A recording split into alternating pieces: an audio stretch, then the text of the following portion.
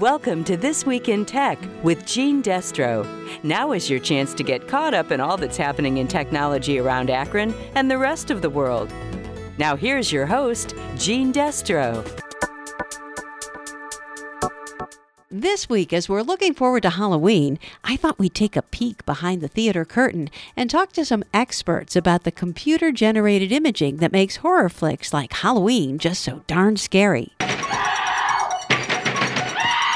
We've obviously come a long way since the first Mummy movie back in 1932, and even from the campy but still undeniably creepy Rocky Horror Picture Show in 1975. Come up to the lab and see what's on the slab. And while Bram Stoker's Dracula starring Gary Oldman, Winona Ryder, and Keanu Reeves was pretty spooky back in 1992, it still doesn't hold a candle or a string of garlic to newer and much more advanced films like we're used to seeing today.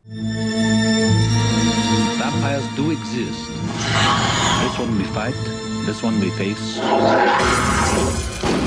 Can take on many forms. First, we talked to Professor Juan Contreras, who teaches media production at the University of Akron. It's all about trying to fool the audience into believing that something is happening or something is there when it just doesn't exist, right?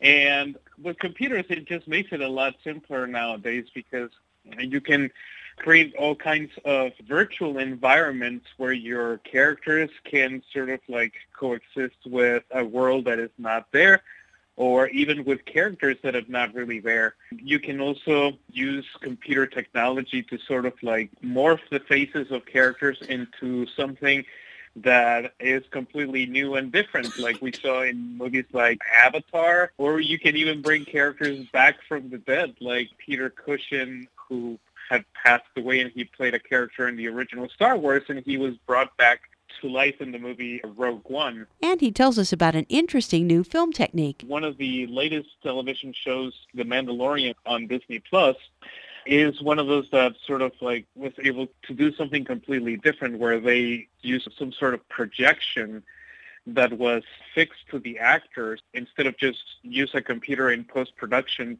to create the environment in the background. They were able to just project it to this like circular screen, but it was fixed to the actors, so when the camera moved, the background also moved along with it, making it look very realistic. We also talked to Jeremy Gelski, who's a visual effects coordinator and associate producer at Crafty Apes Visual Effects and Production Services in Atlanta, starting out with some special effects they did in big movies you may have seen. Spider-Man Homecoming, Spider-Man Far From Home. You have Fear Street, which was the Netflix horror anthology series that just came out. Loki on Disney Plus. Just name some of the bigger Marvel ones people would know about. And when it comes to horror flicks in particular, one of the biggest things we do is gore or blood enhancements.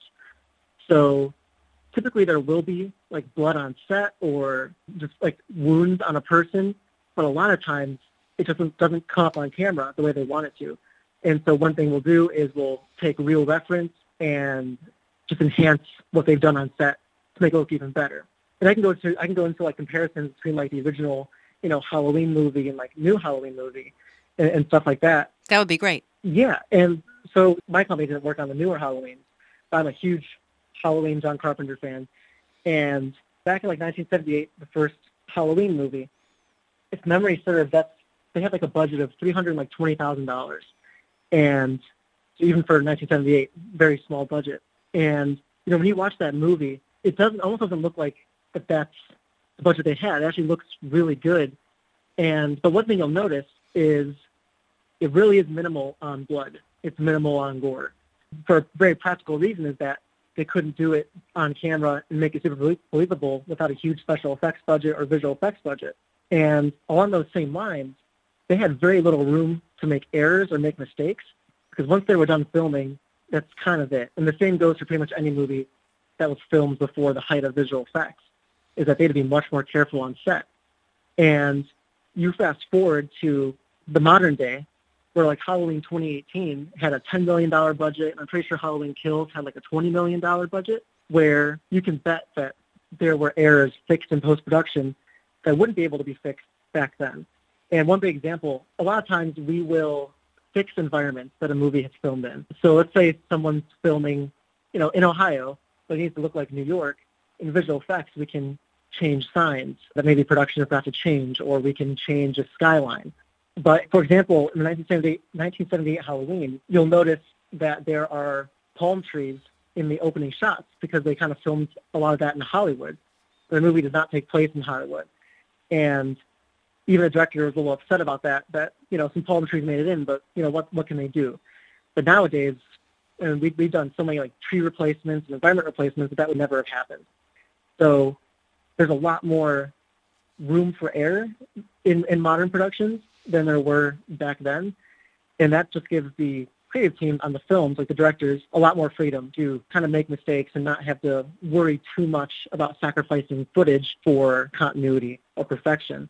Whereas nowadays, if something like that happens, it can definitely be a visual effects solution to fix that. So what are some of the more memorable effects that your company has worked on that maybe somebody might have seen in a movie and you can point to it and say, yeah, we did that? Sure. In recent time, because I've worked on it personally, is Loki. And if you were to watch episode 2 and episode 6, you'll see these giant CG archives, basically a giant never-ending library in the show. And for me personally, Loki was the first biggest project I worked on with the company. And that's where I learned most of what I learned, was on Loki. And that was a very impressive thing for me to see play out. And it's just crazy that entire environments can be built in CG and be photoreal.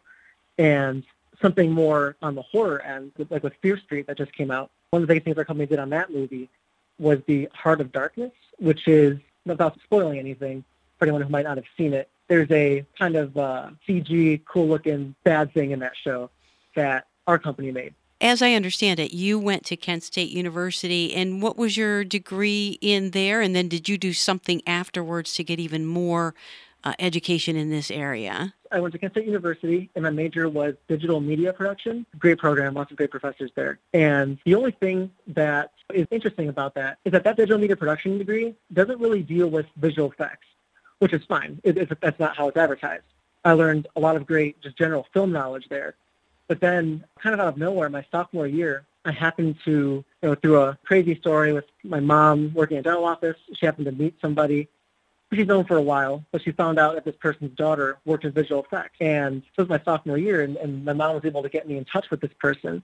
And from that first conversation I had with this woman, Jennifer, I just kind of set my sights on visual effects. So while I continued and finished my major in digital media production to learn, the very essential foundation of film, on the side, I was always talking to my mentor, Jennifer, and always looking up videos on YouTube and combining my knowledge from her and from YouTube to learn the visual effects trade. Wow. So if somebody was aspiring to this, they actually could learn a whole lot online for free if they wanted to through YouTube, right? Yeah, absolutely. And I actually talked to one of my coworkers, the lead visual effects supervisor in our Atlanta office, just because I know that he would know more about, the specific programs and training that goes into it. And that is one thing that he said, even on the artist side, is the training is actually pretty simple. You can go online, and there are hundreds of free tutorials, hundreds of paid tutorials. If you find someone to mentor you, similar to how I found someone, those are the things that will help you by far the most build a portfolio. And the portfolio is the biggest thing in the artist world.